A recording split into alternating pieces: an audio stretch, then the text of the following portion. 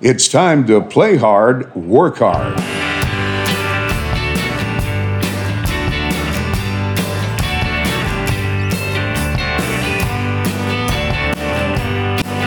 Now, let's play hard. I don't need nobody to tell me who to be. Don't need nobody to tell me what I see. Good morning, ladies and gentlemen, boys and girls. Welcome to another edition of Play Hard, Work Hard. I am your host, Jason Spees. Our co-host, Sterling. How you doing today? Doing great, Jason.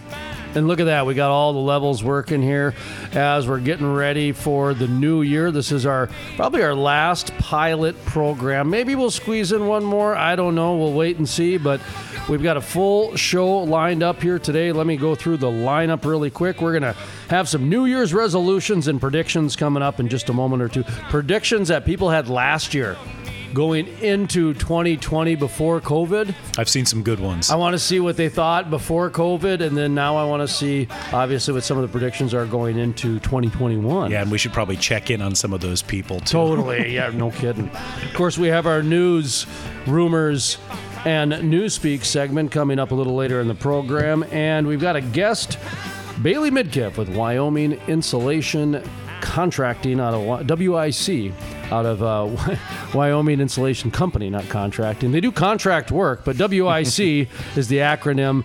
You'll be calling in sometime in the first hour during the Play Hard section of the program to talk about this FR Clothing Bulwark and the North Face and the oil and gas industry and just kind of some of the political hubbub behind that. And then in the second hour, Ron Gusick from Liberty Oilfield Services, he's the president. He's going to be our newsmaker interview in the second hour of Work Hard, and he'll talk about the North Face as well as what Liberty Oilfield Services is up to and what they're looking into for next year. All right, as we get ready here in the first hour, let's see, what do we got going on here today? Well, somebody was wondering about this daily program. You know, why are we doing it? What is it about? And everything else like that. And oh, look at that. Getting a call in. That's on the bat phone, too. All right, we should probably take a quick break and then come back and do our interview, and then we'll talk about the show later, okay? All right, folks. You're listening to Play Hard, Work Hard. My name is Jason Spees. That is Sterling. We'll be back in a few minutes. It's a beautiful day. You're listening to Play Hard, Work Hard on the Crude Life Media Network. The music on today's program is written and performed by the Moody River Band. For more information on the Moody River Band, their links, and their music, visit thecrudelife.com. That's thecrudelife.com and click on the Musicians tab. This is the Moody River Band. Yeah, I feel so good. Since I found you, I feel so good. Since I found you, yeah, I feel it, 'cause it's so good, I need it. The Crude Life. Play hard, work hard. Is sponsored in part by... If you have natural gas leases and are looking to sell them, Swan Energy wants to talk to you today. Give them a call at 866-539-0860. That's 866-539-0860. Swan Energy is buying up natural gas leases, and they may buy yours too. Give them a call today. Play hard, work hard. Historic. The first full conversion refinery to be built in the U.S. in over 40 years. Innovative. The cleanest, most technologically advanced downstream project ever. The model for future shale basin projects. Groundbreaking. The Davis Refinery.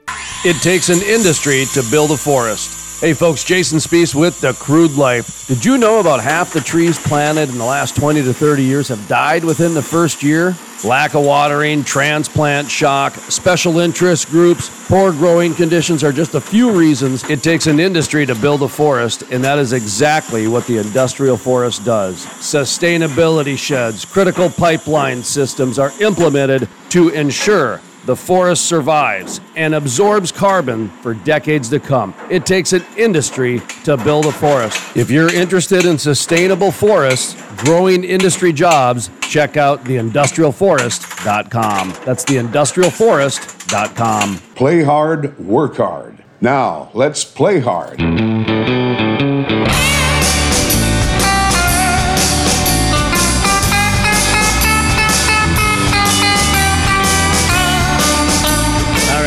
Welcome back, folks. This is the Crude Life morning show. Play hard, work hard. By the way, we just started the intro, and then Bailey Midkiff from WIC calls into the bat phone. Put him right on the air. So we forgot to mention today's sponsor, by the way. Today's sponsor. Where's that 40-foot drilling tape? There it is. Okay. I think is impressive. American Directional Driller. We're going to talk a little bit about that 40-foot tape measure in just a moment or two. All the different things that we can measure. That's what I'm looking forward excited. to. Not sure 40 feet's enough for some of us, but hey, what do we know about that? hey, how you doing there, Bailey? I'm fantastic. You know, heck, you guys talk about tape measures. Next minute, now you guys will have somebody on the air telling you how to tally pipe the old way. I don't know if there's anybody left. Well, that was Sterling's comment. What was your slogan you were thinking about for the American Driller Company? Or American Directional Driller? What was the? Was it the freedom juicing, or are you talking about measuring all your pipe? Measuring all your pipe. That's it. Yeah. That's classy. I could go for that. That sells, dude, for sure. You know, freedom juicing. So, Bailey, one of the reasons why we're doing this morning show is to have a daily platform for the industry to come to and talk like yourself, or you just call into the program and we'll talk about certain things. Of course, the second hour, we have our newsmaker interview on. We have Ron Gusick, president of Liberty Oilfield Services. He's on in the second hour. But the first hour, part of it is to have some fun. You know, obviously the oil field and industry, they like to play hard. They like to work hard. And one of the reasons why we're doing this is to take control of the narrative. That and we've talked about this before, Bailey, how the industry's gotten a little reactive, and we got to get back to taking control of that message again. And you know, we were joking about the word frack before. A few years ago, we tried horizontal flushing and a few things. Sterling's got a great idea to replace the word frack. Are you ready for this, Bailey? Oh, I am pumped. I mean, I can't hold my composure. Now, I don't know how we're going to try to do this as an industry, but I know that there's a certain level that would love to see that word changed. But Sterling, all right, go ahead. Well, you know, it makes an impact. You talk about horizontal flushing or something like that. We need to get back to the basics. It's freedom juicing. Freedom juicing. We are liberating the resources.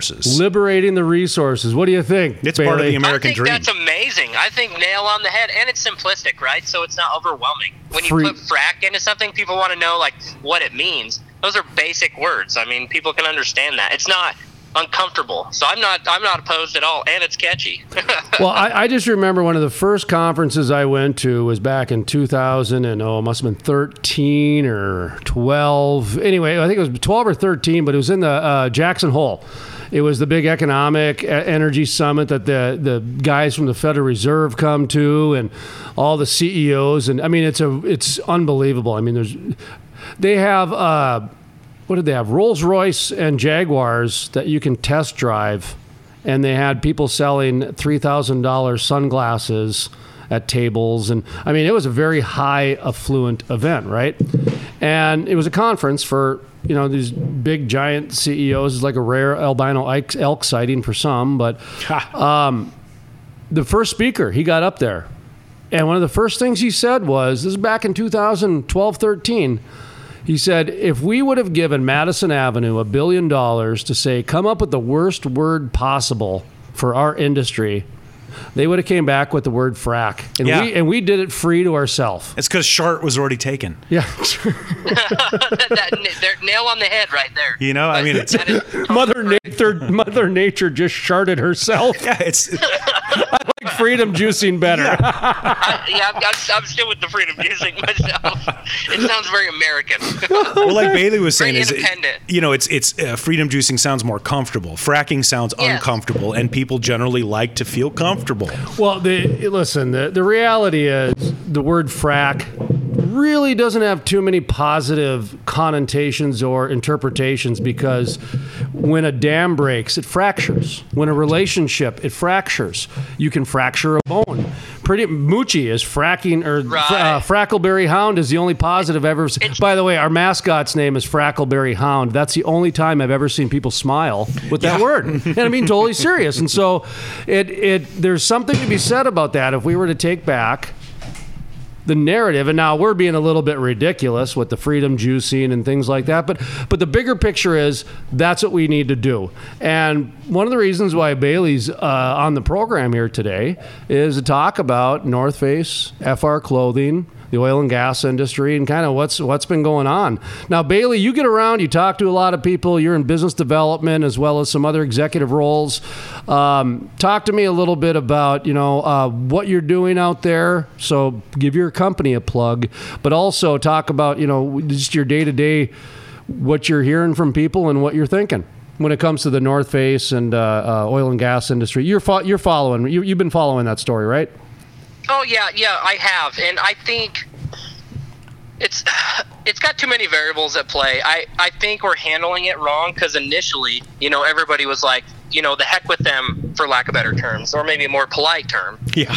We won't buy their clothing anymore. We won't do this. Let's go somewhere else. Let's support that. But I mean, honestly, as long as we're supporting the clothing line, they're still supporting our industry. If they want to admit that or not, the ball's in their court. That's fine. They can verbally approach it however they would like, but really nothing's going to change. I don't even think it's necessarily education concern. It might even boil down to the fact that, an individual described why they shouldn't support the industry, and they bought into that. Now, obviously, everything on our end, from an oil and gas industry standpoint, we can justify why you should sell it to us. Why would you not? It makes no sense. But we've got to play the better hand. We always have to. I think that's what it's turned into. We can't become a negative industry or a negative group against something that they do. We have to treat it positive. A great comparison would be, not to be political about it, but people always say up in the north, hey, if we lose, we're not sitting there trying to burn down bridges, but the other party, the Democratic Party, they're mooning people and doing all these things, and we're not. We got to take the high road on all of this, or we're going to make it worse, essentially. We're only fueling their fire of justification. Well, I think we're having the wrong conversation in some aspects. And certainly, I'll let you go in just a second here, but I was going to ask you, as long as you brought the political part, you still got some family members involved in politics, don't you? I do. I sure do. Yeah, my dad's county commissioner. Yeah. Okay, so you're somewhat tied into that whole vein of how everything works, etc. I can't remember which state it was, if it was Colorado or which state, but there was a baker that did not sell a cake to a same-sex couple. In a couple of instances, Colorado, I think, maybe Oregon. Ohio, I think, had another one. Yep. And I think there was multiple. Yep. Yeah. So when this North Face thing came out, my neighbor, who's a politician, he looked at me and he said, "Oh, that's just like the baker in Colorado with the same-sex marriage." And I thought, it is rank prejudice. That's what's going on here. This is a rank prejudice. And it's amazing to me how it's accepted. To me, that is the conversation that I wish the media was having, which is, why are we allowing the social shaming of an industry so easily? And why, I'm pretty sure North Face is probably, or VF Corporation or whatever, I'm pretty sure they have some corporate social governance clauses that they need to adhere to, like every other public company. So I wonder if there's any sort of, shareholders or board of directors that would say, you can't be doing that, because you're an executive. You can't be laying out prejudices and discriminations and everything. Is that too far? Am I? No, you're not. But let me ask you this. Here's a scarier way to approach it. What if they told him to say that? Then that raises a higher concern. what statistics or what are they being fed via information that wants them to say that publicly? I think is a bigger question to be asked. Like, what actually caused them to say that? You know, what was your backing on that? Because honestly, he probably has no correlation to the industry. So what caused him to make that statement? And there's probably more to it. I mean, they're very smart individuals. There had to have been reasoning, you would hope. Sterling? A lot of times I think it's checking a box off. You know, North Face, as I understand it, was formed sometime in the 60s and, you know, has always had sort of an environmental message, you know, of self-sustainability and that kind of thing. But, you know, at this point, it just seems counterproductive. It's especially in this kind of economy. I mean, do we really want to be spiting each other and losing money when, you know, when it boils down to gas, oil bad? Okay, if that's, you know, if that's the argument, if gas and oil are bad and we need to get away from those, well, what's the next 10 words? How do we just shut that off and get it on? So it's easy to say that's bad. It doesn't engage with the industries on how we can be productive, you know, in these times. So it just seems silly to me. Eye for an eye. There you go. I honestly would have thought they would have answered with an open-ended question, you know, like to the basics of being like a political situation. But they didn't. And they have reasoning behind it. I just don't know it, and I've yet to hear it. It would be great if somebody could actually put some validity to the comment, but I don't, you know, maybe there isn't any. What concerns me is we live in a world where the government seems to think it's okay. If you're too big, then you can't fail, no matter how you do business and no matter how you treat people. And they would be in the category of too big to fail. That's what worries me, is that they just think no matter what, at the end of the day, they're going to get bailed out because they're a big public company and so many different retirement accounts and blah, blah, blah are tied to these public companies that they get bailed out regardless. And these guys they get executive bonuses and then they get to go away into hiding and don't have to face the music. That's been going on for 10, 20 years. And that's what concerns me. That's what really concerns me. Go ahead. Sorry. No, you're good.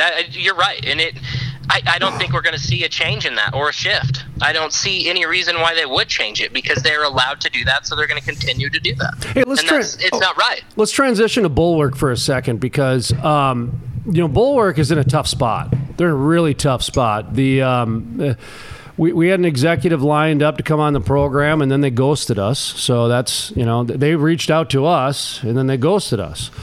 Bulwark, I've heard rumors that they're for sale.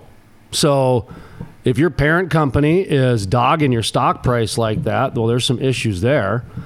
But at the end of the day, the oil and gas industry needs FR clothing. They need it in order to save lives. And I grew up in ag, and ag was a very dangerous industry. So there was a lot of things that were not discussed because at the end of the day, things were done in order to save lives. And oil and gas industry, especially now, is very much a numbers industry. So if this company's got this price and it does this regulation and it saves lives, they're going to buy it regardless. So I've heard people speculate that, you know, this was calculated. You mentioned earlier that they knew what they were doing as well. And maybe part of it is, maybe not, no idea. But they knew that their sales would just continue because it's a safe protest. What? Marathon's got to buy FR clothing. Yeah, well, like the gentleman. You just nailed it. Say that, a safe protest. I'm going to use that. That was a good way to describe that. Well, you know, it's like the check in the box. Because we were talking to a guy last week that was talking about, you know, when it comes down to it, our guys are going to buy the best quality for the cheapest price. And if that's North Face, that's what they're going to buy. They may not like what the company's talking about, but they're practical, you know, and then they're on a budget. So yeah, it's safe for a company like North Face or, you know, whatever to say that, but it just doesn't help anything. It doesn't help anybody. There's no answers. It's no solution. Yeah. Nothing's getting better. It's all just, what Matthew McConaughey called fairy dust. It doesn't exist. Yeah, doesn't exist. Yep.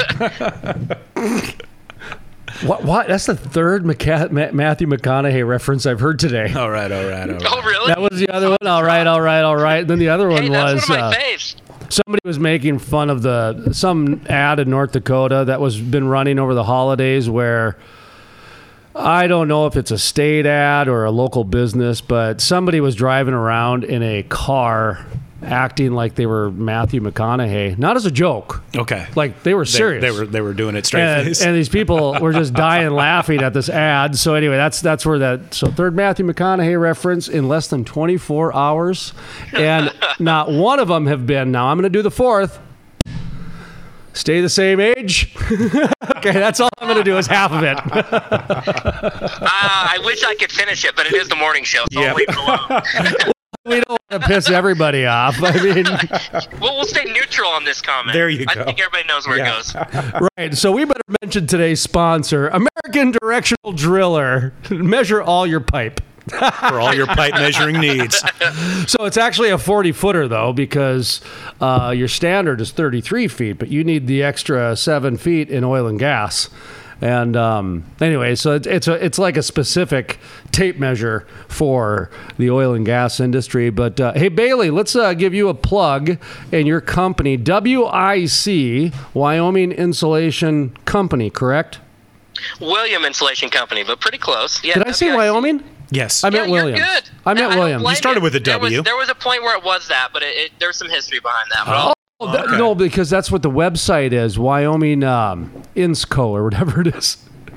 WIC-WYO? That's it, WIC-WYO. Thank you. I knew there was a YO in the website, and that's where I got messed up there. So now that it has butchered the heck out of your company there, let's start from the beginning. Williams Insulation Company. Now, you guys are pretty affiliated with the oil and gas on the supply chain side. So talk about what you guys are doing and et cetera. I mean, so, from everything, midstream, downstream to insulation, fireproofing, scaffolding, steam trays, heat trays, steel buildings, painting and coating, asbestos abatement, maintenance, new construction. We have a lot of service lines we take care of. So we're really intertwined with the oil and gas industry, all over the United States. We dabble in a lot of other industries, but yeah, it's a big piece of us and our history. You also, you guys deal with FR stuff, don't you, through the insulation side? We definitely do. You're very up on it. Yeah, absolutely. And it's too bad that they ghost you because, they're one of the best in the industry, Bulwark. They've been around 50-plus years, so it's like WIC been around 42-plus years. They have a long line of history. They've been around. They have an understanding. And there's so many product lines out there for FR. I think people get confused with that. They just go buy, a scent shirt or whatever, and they don't realize all the testing that's gone into it to even, that hateful word fracking has some special industry items they've made. I know Burtworks, they pushed the engineering on that side, be it refineries, gas plants, power plants, the electrical side. The FR market it's amazing to really get in depth and read on it and have an understanding of what they are really capable of. You just think it's fire retardant clothing, but there's so much more to it. Yeah, I would think just the science to arrive at that point, you'd have all kinds of other innovations. Right, exactly, and it's something you would never know of. You have to really take the time to go out there and see what you can actually, utilize or give your people to ensure that they're the safest on location or, on a service line work, whatever, their description is on that. There's so much out there, so much more than just FR clothing. There's a lot to it. I'm typing an email right now, so I do apologize. That's a part of the play hard, work hard. I gotta go to play hard, but there's just so much to do on this pilot, trying to get everything together and everything else. And so anyway, I do apologize. So if people were hearing the clicking and the clacking, yes, I was typing an email, so I apologize. We got to call it out too, So Well, you don't want to miss that extended cab warranty on your car. You've been traveling much? Oh, me? Yeah. Still, oh yeah, heck, last week I was in Kimball, Nebraska, Great Falls, Montana, obviously Wyoming. Yeah, I'm hitting it hard, continually. There's a lot of people to still see, hang out. How's the sales calls going? Are you getting to be face to face, or are you having to do it, between glass, or how's that going? It's 50-50. There's still the ones where I have to wave through the window and they got to read my lips on what I'm trying to tell them, or I got to call them, and we do a phone chat via glass door. But there's some others, where we can sit down or we can go have lunch. It really depends on location. Colorado, you've got to sit in a bubble outside is how they're kind of handling their deal. If you want to go have some lunch with an individual and, chit chat, or in some other states just aren't as crazy. It really is state to state. Yeah, it is. And a lot of it's company to company too. Absolutely. A lot of it is. Hey, Sterling just pulled up a news story. Yeah, I was just wondering about this, BLM. So it's a little bit of a preview for me because I haven't looked at it yet. But so we do a news segment. We call it news, rumors, and newspeak because, fake news. So some of it might be news, some of it might be rumors, and some of it might be newspeak. But they're from the mainstream media where we're pulling the stories from. And what's the headline? Well, this is from Oil City News, and they're talking about 5,000 Wyoming oil and gas projects gets a green light. Yeah, that came from the Wyoming government, though. Yeah. So, 8,000 jobs, I think, is their big pitch on that. Yeah, and talking about year-round opportunities there for drilling. For sure. Yeah, so I'm kind of curious, how that might affect what you guys have going on, just because it seems like there's, such a low rig count right now, and do you expect to see it start to rebound? Absolutely. It won't be, it's never going to be crazy again, right? But I think you'll see like a 1 to 2 ad month to month, something that's conservative, realistic, manageable, I think is where that would go. Yeah. Well, when I moved out here in 2010 in North Dakota, of course, everything was going, it was total boom times out in the Bakken. And right. It was kind of funny because, I grew up in oil and gas, living overseas in Saudi Arabia. My dad was a contractor for Saudi Aramco, and so spent a whole lifetime there. And I'm listening to people on the radio talking about these boom times like they're never going to end, like it's never going to end. And it just seems surprising. Haven't we been seeing that for the last 50 years or so, these trends? And I don't know, it just seems like everybody gets all excited when we're doing well and then completely loses their mind when things go bad. How do you get some sort of stability? You don't. Bailey, the industry's set up not to. Really? Yeah. If you want the sad, honest truth, because I'm 4th generation oil and gas, and this is like clockwork. You're going to have an election year. It's either going to go good, it's going to go bad. You're going to have all these variables at play. It's not going to change. There's too much money in it for it to change. They make so much when it's good, and then regroup when it's bad. It's just the model. It's not right or fair, but it is what it is. It's like predictable chaos, I guess. Yeah, exactly. And it's, I've always cracked this joke, and I don't know if you probably should quote me anyway. The heck with it, It's that, 5 years from now, they're having a golf meeting, individuals that we're not involved to, and they're making these choices on when it's going to be good and when it's going to be bad. It just affects us more than it affects them. I still look at what's going on a little bit different. And this is good. I like it. Yeah, and Bailey, 4th generation. So I got homework for you. During the holidays here, I want you to go, and when you're spending time with your generational family folk, bring up this theory I have, which is, we're going through a crew shift right now. Okay, there's a big crew shift happening. We got 70% of the industry that's going to be retired, 75% of the industry that's going to be retired by 2023. We're 2 years away, a couple years away from the whole crew shift being done. Okay. And through the process of that, we have some new mindsets coming in. So the example I love to give is Mike Summers, president of API, came out right away and said, no subsidies, absolutely no government control. Then you've got Matt Gallagher, CEO of Parsley, going on MSNBC and saying, we want government to control. And he's a younger guy. So you got the old guard, Mike Summers, representing knee-jerk reaction, immediately saying, government stay out, let the free market take care of it. And then you got the new generation, so to speak, millennial, coming in and saying, we want the government to control it. I think that is, number one, extremely important conversation for the industry to have, which I don't believe outside of us anyone is having. And number two, I think over the last 10 to 15 years, and I don't know how it's happened, but it has, I think the industry has gotten reactive. They used to be proactive. They used to be 100%. They used to be the ones setting the tone. Used to be setting the narration. Now they're reacting to the tune to where a 16-year-old girl is kicking their ass all over the globe. How did that happen? Billions of dollars being spent? So those are my two little conspiracy theories, or I call it bubble gum for the mind, where you just chew it around for a while, man, because there's something there with it. And you just chew it, cattle cud. I like that. Yeah, it's sketchy. But anyway, if you wanted to respond on the industry becoming reactive as opposed to proactive, and then also this kind of ideological shift that we are in, really. Go ahead.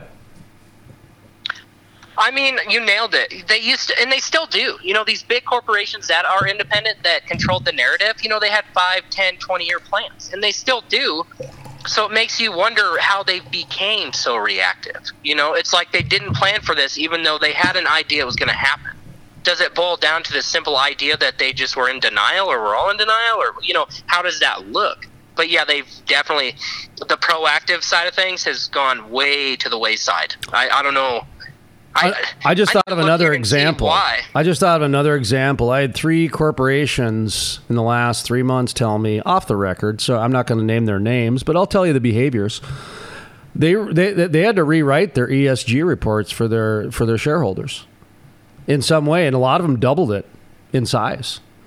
Because that's becoming a big thing. Oh yeah, now in North Dakota they're talking about it now. We were talking it back in 2014.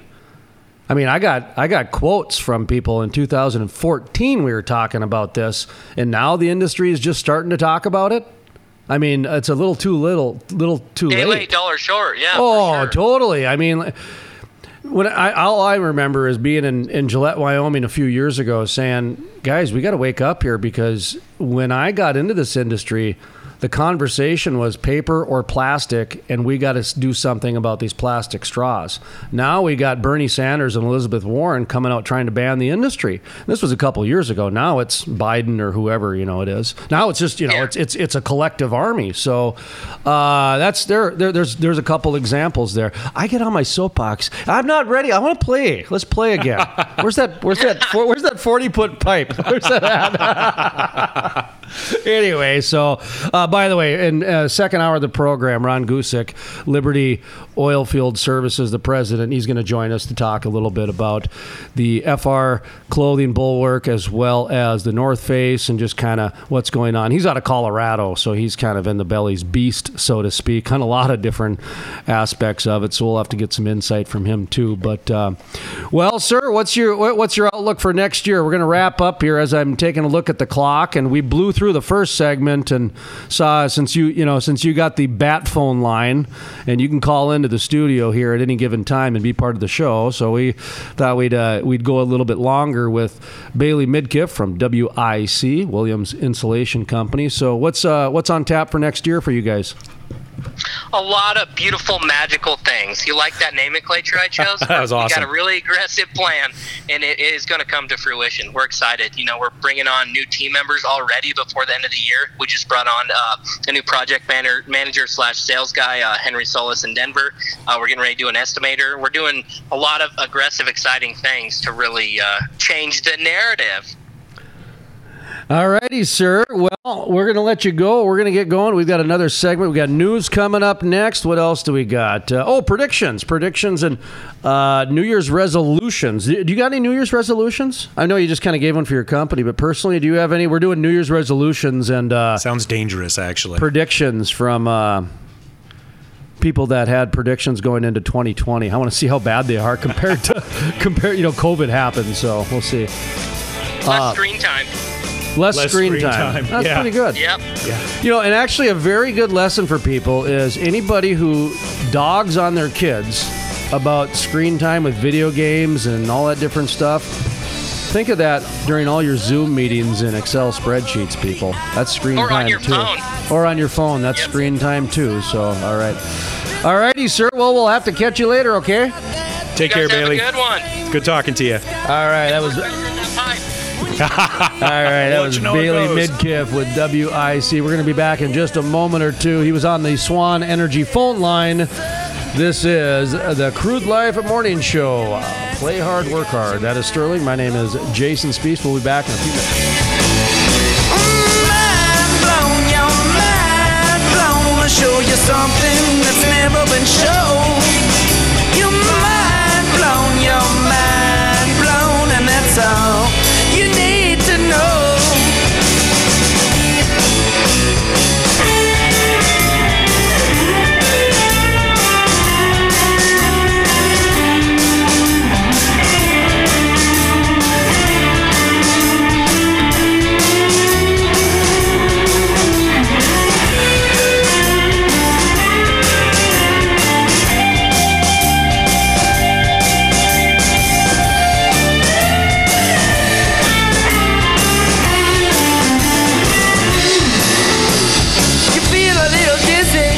Talking kinda silly like you have plans to save the world.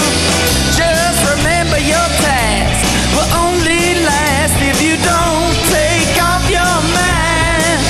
When the outside's chilly, the inside is warm. You've been wishing you never been born. All I can say is that you try to behave and try not to get your mind blown. The Crude Life. Play hard, work hard. Is sponsored in part by... If you have natural gas leases and are looking to sell them, Swan Energy wants to talk to you today. Give them a call at 866-539-0860. That's 866-539-0860. Swan Energy is buying up natural gas leases, and they may buy yours too. Give them a call today. Historic. The first full conversion refinery to be built in the U.S. in over 40 years. Innovative. The cleanest, most technologically advanced downstream project ever. The model for future shale basin projects. Groundbreaking. The Davis Refinery. The Industrial Forest. It takes an industry to build a forest. Hey folks, Jason Spees with The Crude Life. Did you know about half the trees planted in the last 20 to 30 years have died within the first year? Lack of watering, transplant shock, special interest groups, poor growing conditions are just a few reasons it takes an industry to build a forest, and that is exactly what the industrial forest does. Sustainability sheds, critical pipeline systems are implemented to ensure the forest survives and absorbs carbon for decades to come. It takes an industry to build a forest. If you're interested in sustainable forests, growing industry jobs, check out theindustrialforest.com. That's theindustrialforest.com. Play hard, work hard. Now, let's play hard.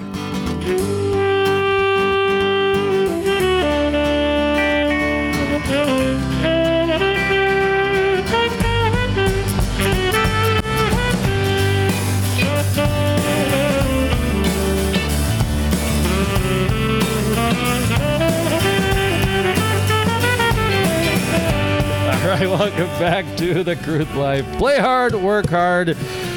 Oh, today's show is going off the rail big time. We got sticky notes all over the place. Little loopy. Your mic's on. Okay, good. I thought I turned your mic off here. My name is Jason Spees. That is Sterling. How's it going? This is segment number 3 now of the Crude Life Morning Show. Play hard, work hard. Segment 1, by the way, was like under 3 minutes. Really? It's like, yeah, it's like, see, and I'm having a very hard time not going in the gutter because every time I say something, that's what she said or something along those lines, comes out. So maybe we need to restrict it to 3 minutes and then we won't get too naughty? Or do we? Is that the problem?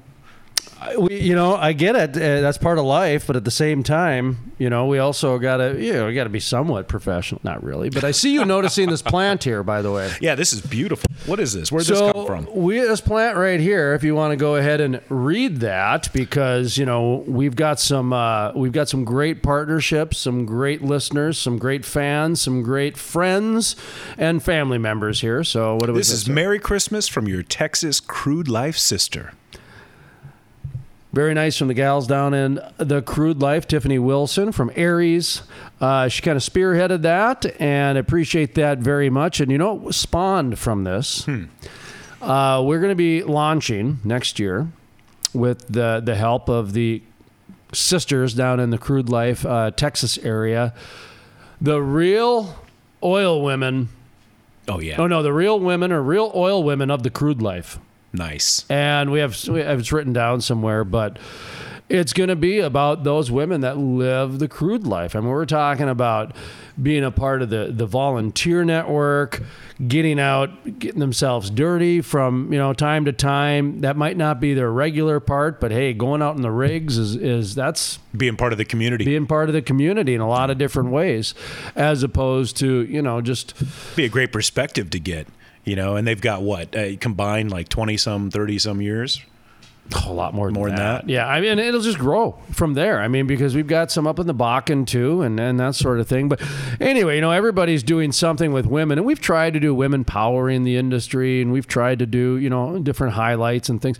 We just make sure that we interview women all the time. Right. Well, these are ladies that are empowering themselves. Yeah. So, but we've been toying around some ideas for a while with some of the Texas girls, and that's what we came up with. And we appreciate the plant here at the Crude Life. We have it in studio next to our daily sponsor here today, the 40-foot tape measure, American Directional Driller. This thing is awesome. It must weigh 5 pounds. You could club somebody with this thing.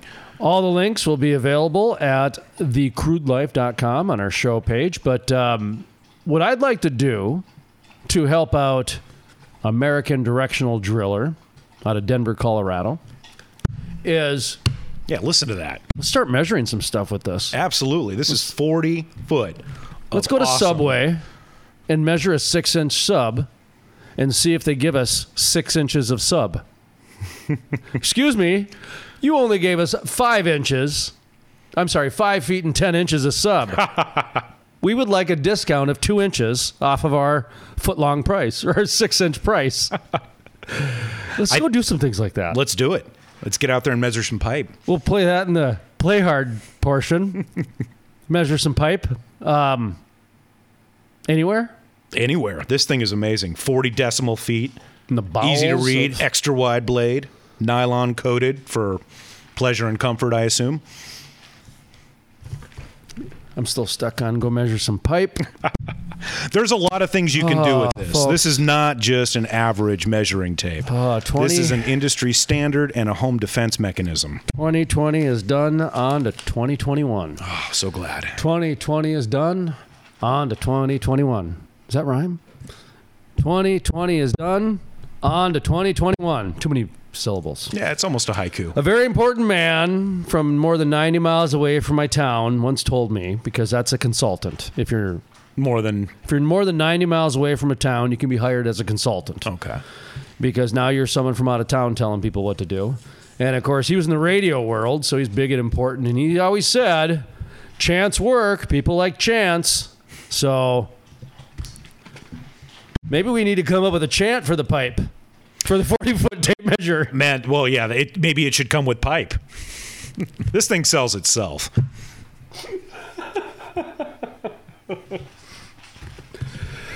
Oh, yeah. Okay. Can we get Wesley Snipes? No, that's too many. Okay, too much. Wesley Pipes. Just ruined the whole thing. All right. I was trying to think of a word that rhymed with pipe, and I couldn't come up with it.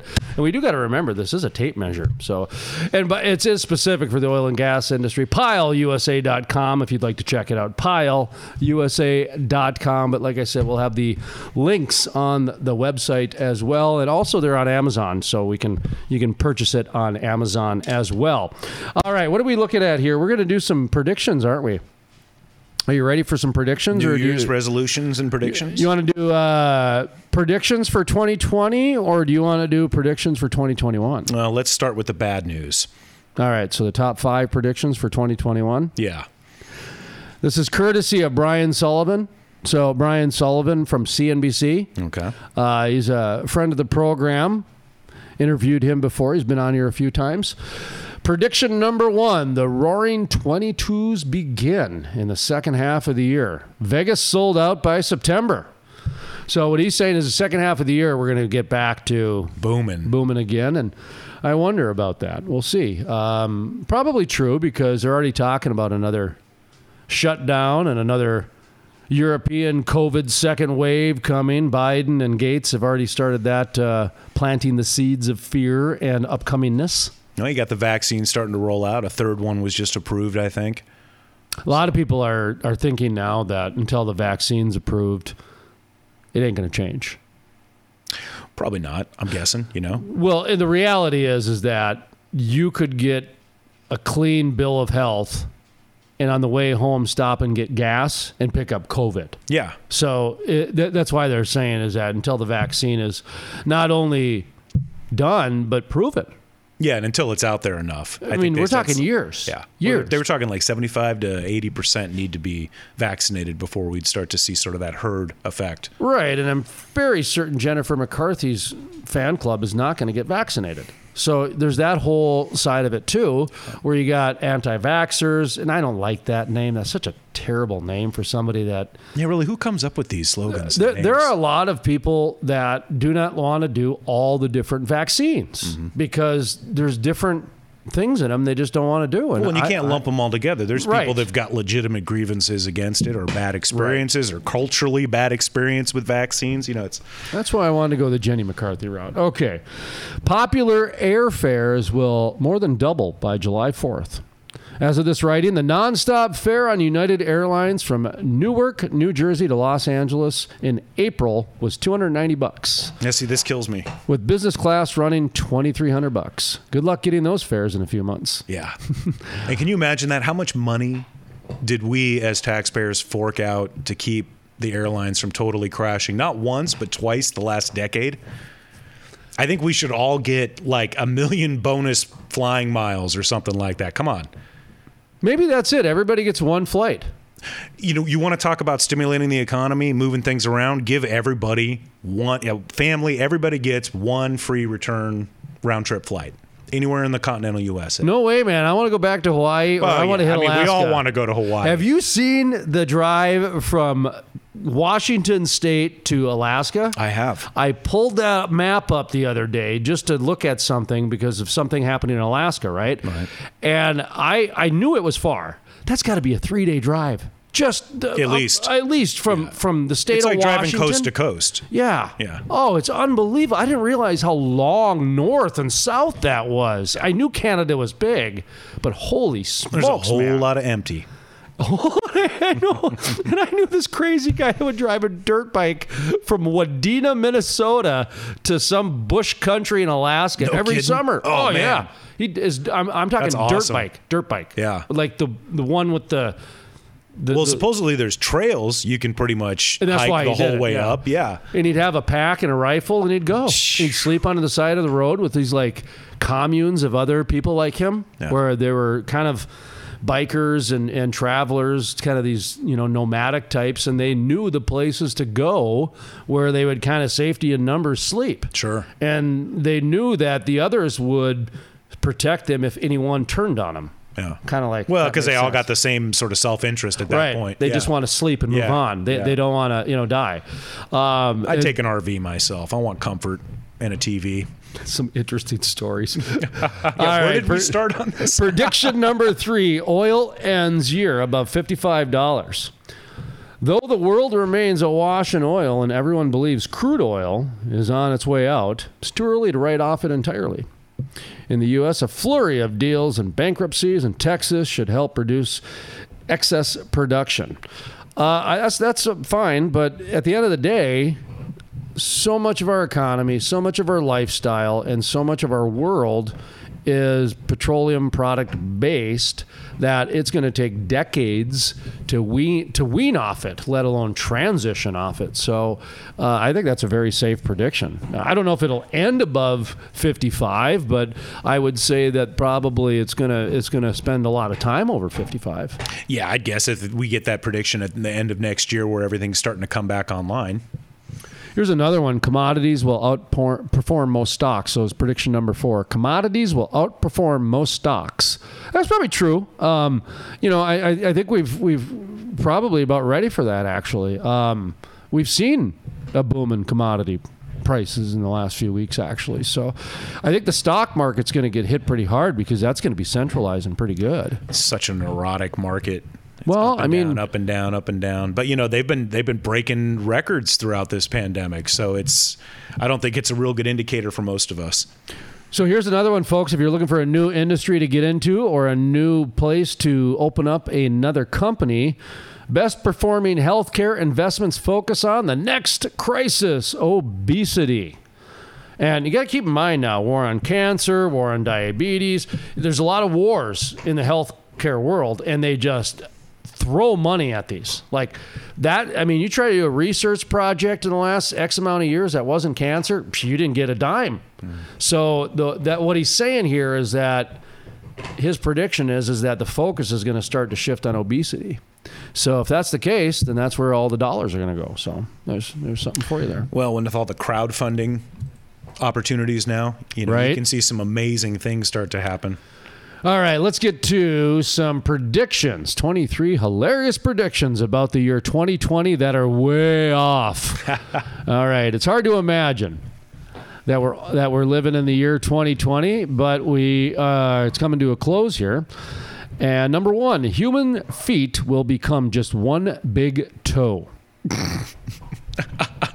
In a lecture at the Royal College of Surgeons in England in 1911, a surgeon by the name of Richard Clement Lucas made a curious prediction that the useless outer toes will become used less and less so that man may become a one-toed race. Wow. By the year 2020? By the year 2020. Now, that was a prediction done in 1911, okay? Yeah. Silly man, right? Are you ready for one from 1994? Uh-oh. Are you familiar with the Rand Corporation? I am. Okay. They did this? In 1994, the Rand Corporation, a global think tank that's contributed to the space program and the development of the internet, said they expect us to have ape or gorilla chauffeurs and employees by the year 2020. Wow. This was in 1994. And they had never watched, apparently, the original Planet of the Apes. Don't we know? We know how that's going to end. I think Instead, we got Roomba. I think they were watching it, got really high. Yeah. And then they decided to make a prediction, and somebody hit tweet too soon in 1994 on the first email or something like that. Prediction number 3. Inventor, science writer, and futurist Arthur C. Clarke, who wrote the screenplay 2001: A Space Odyssey, believed that the boring houses of 1966 would radically be different by the time we reach the 21st century. Evidently, the houses of the future would have nothing keeping them on the ground, and they would fly. Flying houses. Okay.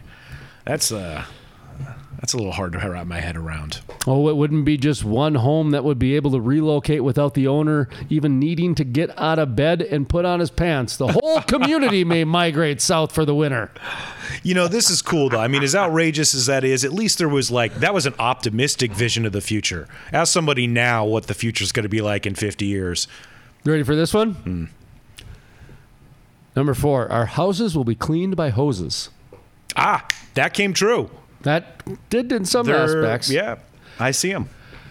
So, obviously, there'd be a synthetic fiber or waterproof plastic is the article on this. But I kind of wanted to sidebar because one of my first entrepreneur projects that we didn't do, but I really liked, was there was some old houses over by North Dakota State University, over by the colleges, and now it's a strip mall. But what we wanted to do was put up a concrete hostel. Okay, think of the hostel concept. Okay. With a shared common room. Right. But it's basically, a sleeping room. Okay. And you got shared bathrooms, and you've got a shared living area, and then a kitchen, and this and that. But the whole thing is going to be concrete, and drains in every room. Okay. So at the end of the school year, you just go in and bleach the sucker down and just turn and churn and burn them every year. I thought it was genius. That is. Well, if it's concrete inside completely, yeah, you could just have some sort of fire. Totally. Right? And I didn't know how it was going to end up, but the original planning process was great. We couldn't get anybody to bite. I think you could sell that to contractors. They could make one room in each residential house concrete where the teenager goes. I think one guy left the room. He got up and left. I mean, just the idea of at the end of the year, like Breaking Bad, just spraying the thing, just anyway. Oh, man. So basically you were going to make prison cells. Okay. That's exactly it. I mean, that joke did come up. It did come up. And you were going to charge people for it. So, all right. Well, I don't know if this is going to get less funny. Prediction number 5. Uh-oh. We'll eat candy made of underwear. Wait. We'll eat candy made of underwear. I thought Shouldn't it was we eat underwear made out of candy? I thought edible underwear was it. So the same Popular Mechanics article that predicted the houses will be cleaned by hoses. Boy, they must have been doing some houses before hoses, man. Good drugs back then, but they predicted that LSD was legal. That all food would be delivered to our homes in the form of frozen bricks by the 21st century. Cooking as an art will only be a memory of the minds of old people. A few dishards still broil a chicken or roast a leg of lamb, but experts have developed a way of deep freezing partially baked cuts of meat. Okay. A brick of meat. Hey, well, you know what? They've got those home food delivery things, right? HelloFresh and those guys. He even predicted it would be possible to take ordinary objects like old table linens and rayon underwear and bring them into chemical factories to be converted to candy. Oh, man. I'm glad they went the other way on that. Here's my thing. That's the kind of just nonsense people would get behind today. I mean, I'm sorry, but this is the type of just complete outside the box imaginative thinking. Well, somebody that probably seems to be funded accepted that. onto. That's what I'm Somebody saying. funded that. Somebody put money behind that idea. Number 6, we'll have personal helicopters. I agree with that. In fact, I would be. We have drones. You can have drones. We should be having jetpacks by now. You know, I like this one though. Number 7. C, X, and Q will not be part of the alphabet. Oh, I got rid of them a long time ago. Isn't that absolutely hilarious? But okay, but when you think about like, you take away Qbert, not much happens outside of the Q. There's not a lot of Q. The Q revolution didn't come. No, it never really got here. Took off. Xmas, Yeah. Extreme, X is huge. X Factor, Yeah. XXXXX, Right? the How whole did X porn get so industry. popular? I mean, everything. So way off. C, on the other hand, the only thing hang on to a C is for cookie. Yeah, you would invalidate Cookie Monster. I mean, C doesn't have an identity. It's either a K or an S. Why can't you use a K? And why can't you use an S? So what's the point of a C outside of a cookie? Man, you are blowing my mind right now. That's what happens on the Crude Life morning show. These Play hard, are work big hard. ideas. So what do we add here? Let's see. Number 8, we'll have telepathy and teleportation. That prediction was made in 1985. Oh man, could you imagine? Make no mistake about it. In 2014, the book entitled Shift 2020, they predicted it again. Telepathy. So, and teleportation. So it was in 1985, and 7 years ago, 2014, they made that prediction again. How close are we? I don't even know. Is it happening? I have heard about teleportation, although it's like on a quantum level, right? So it's What, like on Lost when they did the mice's memory? When they time traveled his memory, so he knew how to get out of the maze? Yeah, sure. No, more like they're able to actually teleport material. Okay, well, this is getting too Esoteric. This is too much math. Number 9, all roads will become tubes. Futurama. And this was Did Elon Musk make that prediction? 1957 is when this prediction was. Tubes. Popular Mechanics. Yeah. Tubes. So, I mean, think about this. These predictions, these are coming from the mainstream media. Yeah. Well, Popular Mechanics like to entertain that kind of stuff. Yeah, but Popular Mechanics is known as, the Reader's Digest and the, what's the other one? The Publishers? Geographic. No, the National Geographic would be another one. It's But prestigious. Consumer's Report. Consumer Report, yeah. Like, it's trusted. It's been vetted and trusted, and you'll know if it's ridiculous. Yeah. There was a tendency back in the 50s and 60s to want to put everything in a bubble. Whoa, number 10. Number 10. Do we have a sound effect for doo-doo-doo-doo-doo? Nobody will work, and everybody will be rich. We're halfway there. Yeah, that's the way to look at it. In 1966, Time magazine reported that the 21st century would be pretty awesome economic era for just about everybody. In essays called The Futurists, they predicted that machines would be producing so much that everybody in the U.S. will be, in effect, independently wealthy Without even lifting a finger, the average person could earn anywhere between $30,000 and $40,000 a year.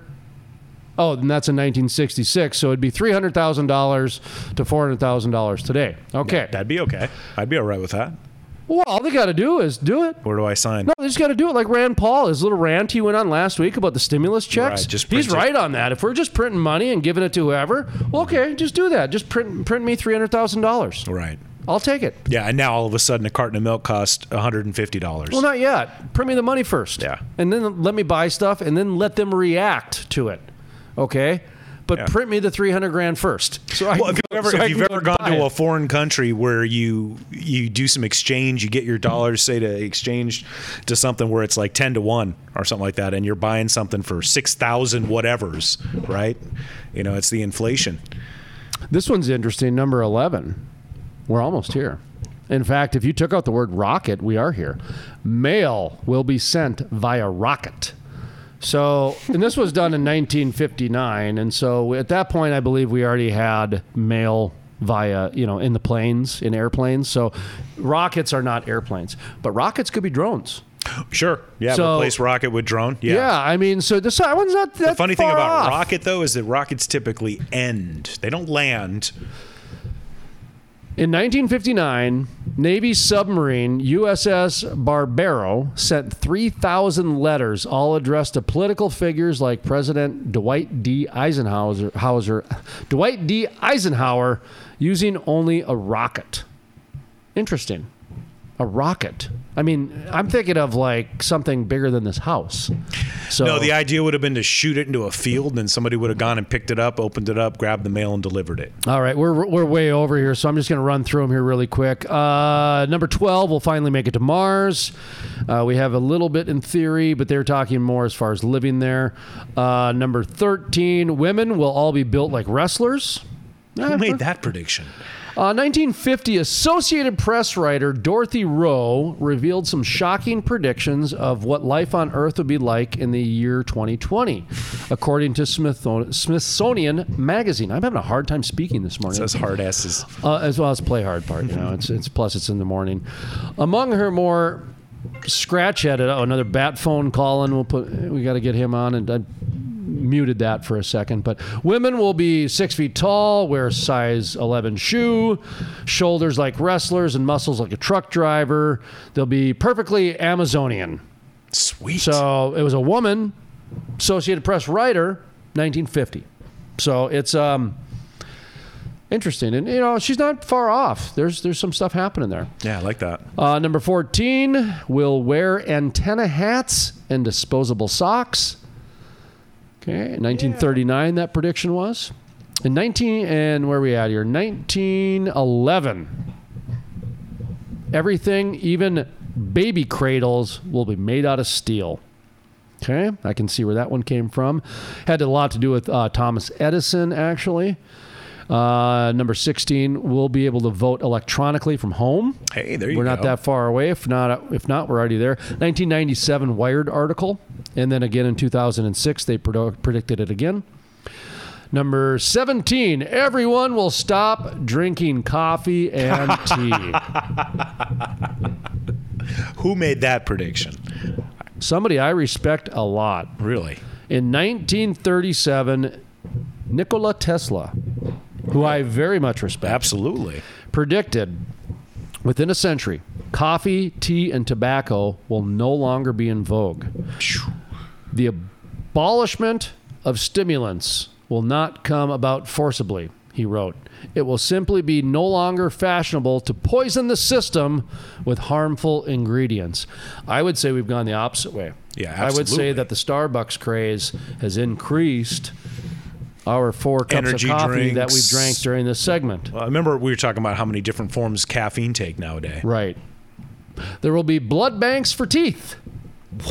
Wait, 1947, blood banks for teeth? journalist Lester David promised in the future we'd have tooth banks. Okay, that makes more sense. Tooth banks. Yeah. So apparently we're going to have such problems with teeth. you would go and donate them. 19, everyone will be a vegetarian. That push has been happening. That was 1913 that prediction was made.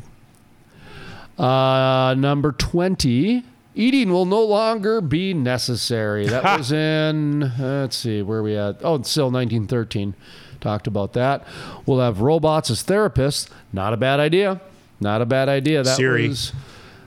Okay, and number 22, vacuums will be nuclear powered. I remember that, 1955. And then number 23, there will be no need for futurists to predict the future. In the 1900s and the early 2000s, many futurists made predictions of how the year 2020 would be. And guess what? The big prediction is that futurists will no longer be needed in the future. That seems like a good place to stop. Doesn't it, folks? Well, that is the end of this segment here on our morning show, the Crude Life Morning Show. Play hard, work hard, pilot. That is Sterling. My name is Jason Spees. We'll be back to wrap up in just a moment or two. That is Frackleberry Hound, because another person is stopping by. It is Grand Central Station here today, folks. Hope you're having a great day, too. It is an awesome day outside. I'm thinking, I'm drinking, I'm spinning, I'm grinning. Hope my car stops when I go.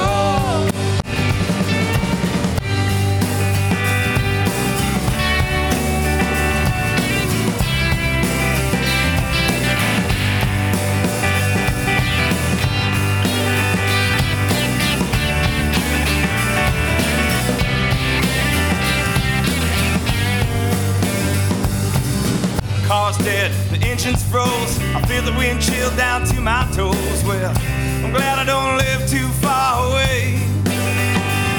Oh, well, the moonlight shining on my walk home. I'm breathing in cold air, exhaling smoke.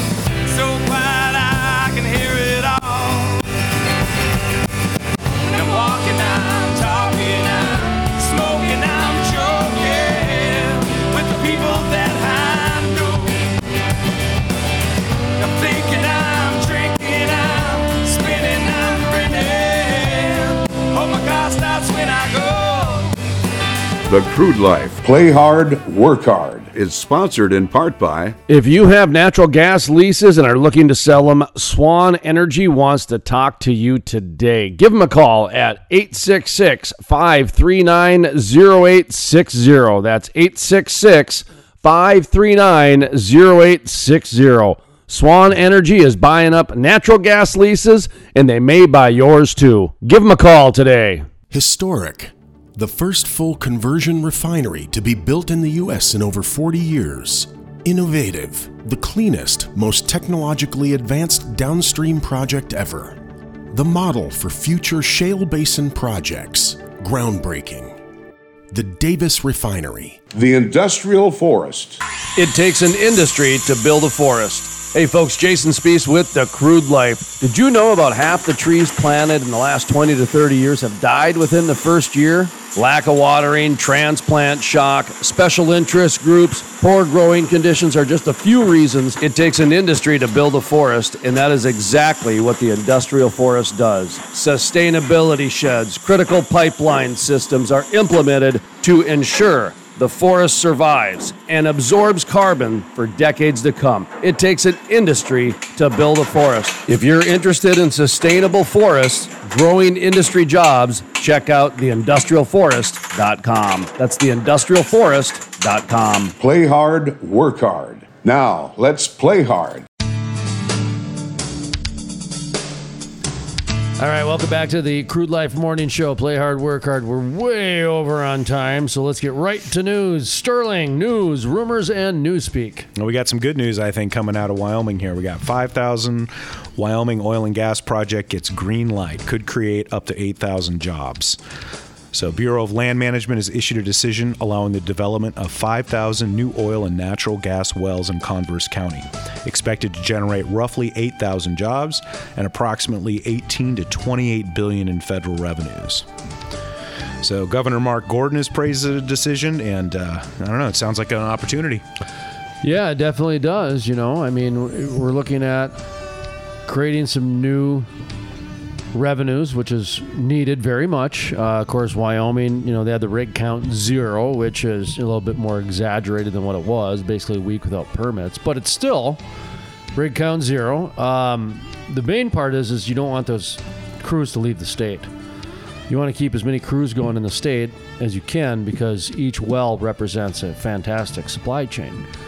And the other part is when there's crews, once they go home or they find other work, it's hard to get them back. People get in a new routine. That's why a big problem with this pandemic and everything is a lot of people are getting used to not working and getting paid. And when they go back to work, they're going to be ornery.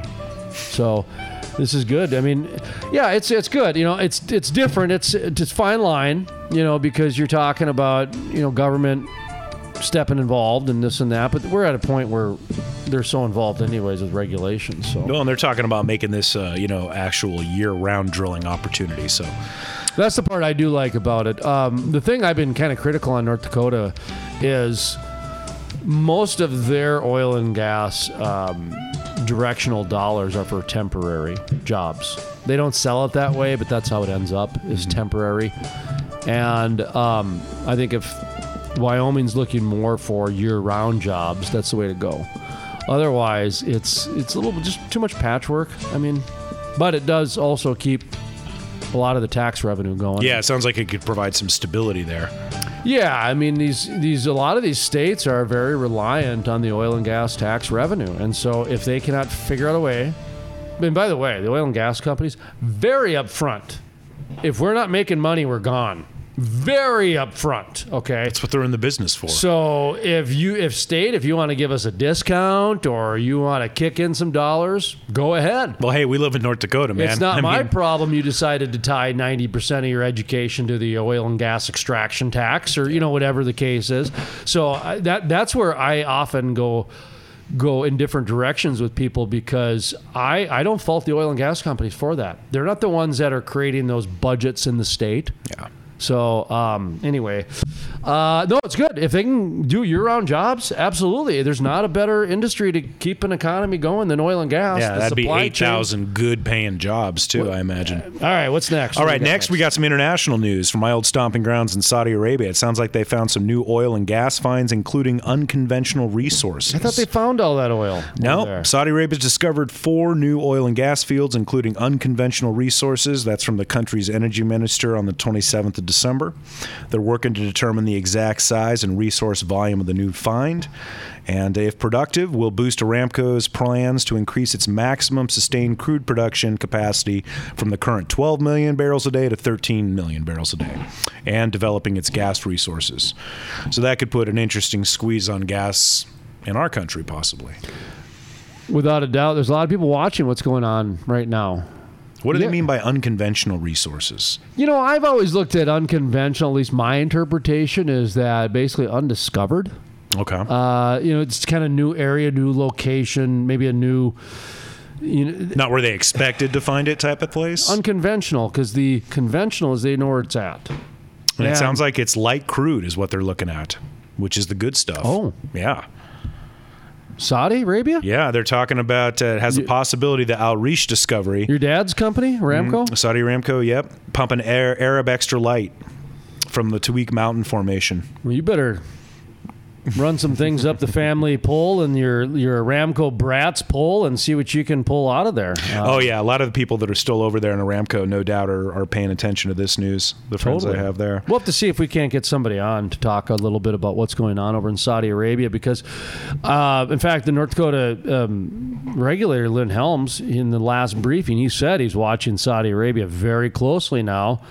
Along with Russia, because they're going to test the market again. If not, I think they already started. So that kind of leads us to China. Yeah, the wild card in the whole thing. The big elephant. And got an article here talking about... You got some Chinese news? Chinese news. Oh, boy. China's energy dependence to grow despite major oil discoveries. This comes from oilprice.com. And they're talking about basically doing a dramatic shift, even though they've got quite a bit of untapped natural resources. So they're looking at investing somewhere in the range of $77 billion over the next 5 years, 18% growth. And China's energy dependence to grow despite major oil discoveries. Is that what you said? Yeah. So let me see if I got this right. China discovered more oil, but they're going to depend on foreign countries more. Up to 70%, and the number is expected to grow. So are they banking it? Are they keeping the home stuff for themselves until they need it? Well, historically, they're very good at chess, and they're very good at holding back their cards. They look at the long game. Totally. And what's interesting about this story, from my perspective, is the aging of the planet. So China has that one-child policy, and so they've been having 20 years of one kid or whatever it is. So gosh, yeah, 30 or so. My point is that out of that 1.3 billion people, the majority of them are over the age of 50. Mm-hmm. Okay, so a lot of them are aging right now over the next 20 to 30 years, 10 years too. And a lot of them are actually in their senior citizen ages. So they're going to be very reliant on the healthcare system. And when you go to almost any community, I've seen anywhere from 30 to 50%, so right around 40% of a city's grid basically goes to the healthcare system and emergency services. And when you take a look at an aging community, they're going to be very reliant, dependent on oil and gas. At the same time, what I've been reading too is that they're really pushing on their renewables. And really making that transition as early as possible. Again, I think looking at the long term, it's better to have that capability when you need it than to have to start and bootstrap up right out of the gate. Yeah, it'd be interesting to see what they end up doing with it. It looks like they're finding, so they just produced their first self-operated large-scale deep-water rig and the world's largest oil and gas storage platform on the coast of Henan. Hey, does it say anything about LNG in that story? Because I know that there's been a significant investment towards LNG in China, and if that market opened up, that would create a lot of opportunity over here in the United States for a lot of different reasons. But when you look at natural gas, great, okay, yeah, take a look at it. But natural gas here in the U.S., like $3, $2, $4, over in China, it's like $8, $9, $10. Yeah. And in Japan, I guess, is the largest importer in the world. Okay. And in the Great Britain, Europe, it's like $17, $18. So, and a lot of it has to do with infrastructure. Yeah. Okay. So as places like Qatar and Saudi Arabia and some of those Middle Eastern companies start getting a little bit more advanced, that is why the United States needs to be the leaders in innovation, because pretty soon those hydrocarbon molecules are going to come out of those countries because it's shorter distance. Yeah, I was just going to say, you're continuous. It's they've already got one major pipeline from Russia right now that's in production, and they're starting a second one, or they're at least exploring the possibility. So between that, the Middle East, and parts of Europe, you've essentially got an unbroken pipeline distribution for LNG. So I think if America wants to be competitive, I think, like you said, it's got to be innovative. It's got to be in refinement. It's got to be in distribution. It's got to be in making it as cheap as possible to pull it out.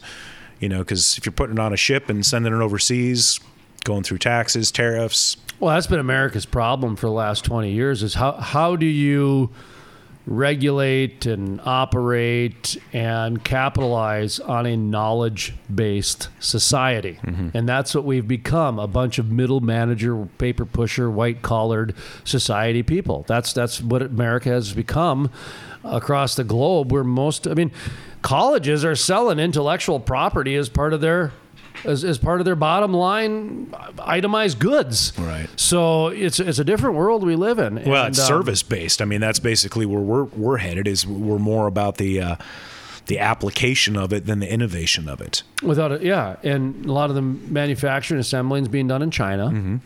A lot of the think stuff is being done here, though, so we're also big consumers. Well, and it's also being stolen. It's being pilfered. It's being, you read about companies in China. If you want to operate there as a U.S. or a foreign company, you have to reveal or at least make accessible intellectual property, so that you can operate. We got to bring someone on that's been to China recently to talk about Absolutely. what it's like doing business. I did a show 10 years ago I was a producer of a show called Cowboys and Dragons. Nice. It was about capitalism going into China, and it was a Saturday night show live in China. Oh, nice. Yeah, it was live in America and live in China. And we only did it for 4 weeks, and then it got pulled. Probably couldn't even do that now. Oh, it was so far ahead of its time. I mean, because we wanted callers, and so we were live streaming. This is like 2009. We were like live streaming on the internet on, I think, Ustream, because YouTube was in its infant stages, or it wasn't quite like Ustream was more international. And so anyway. Oh, the failures of life. Anyway, speaking of which, all right, that's news, rumors, and news speak. That is Sterling. My name is Jason Spees.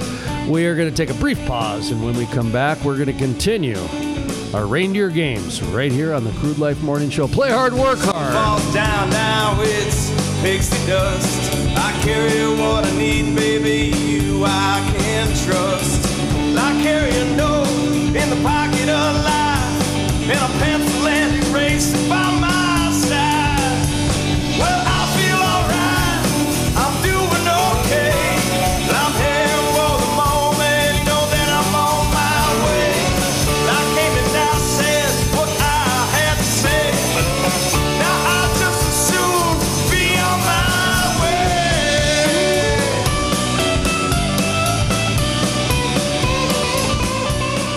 The Crude Life. Play hard, work hard. Is sponsored in part by... If you have natural gas leases and are looking to sell them, Swan Energy wants to talk to you today. Give them a call at 866-539-0860. That's 866-539-0860. Swan Energy is buying up natural gas leases, and they may buy yours too. Give them a call today. Historic.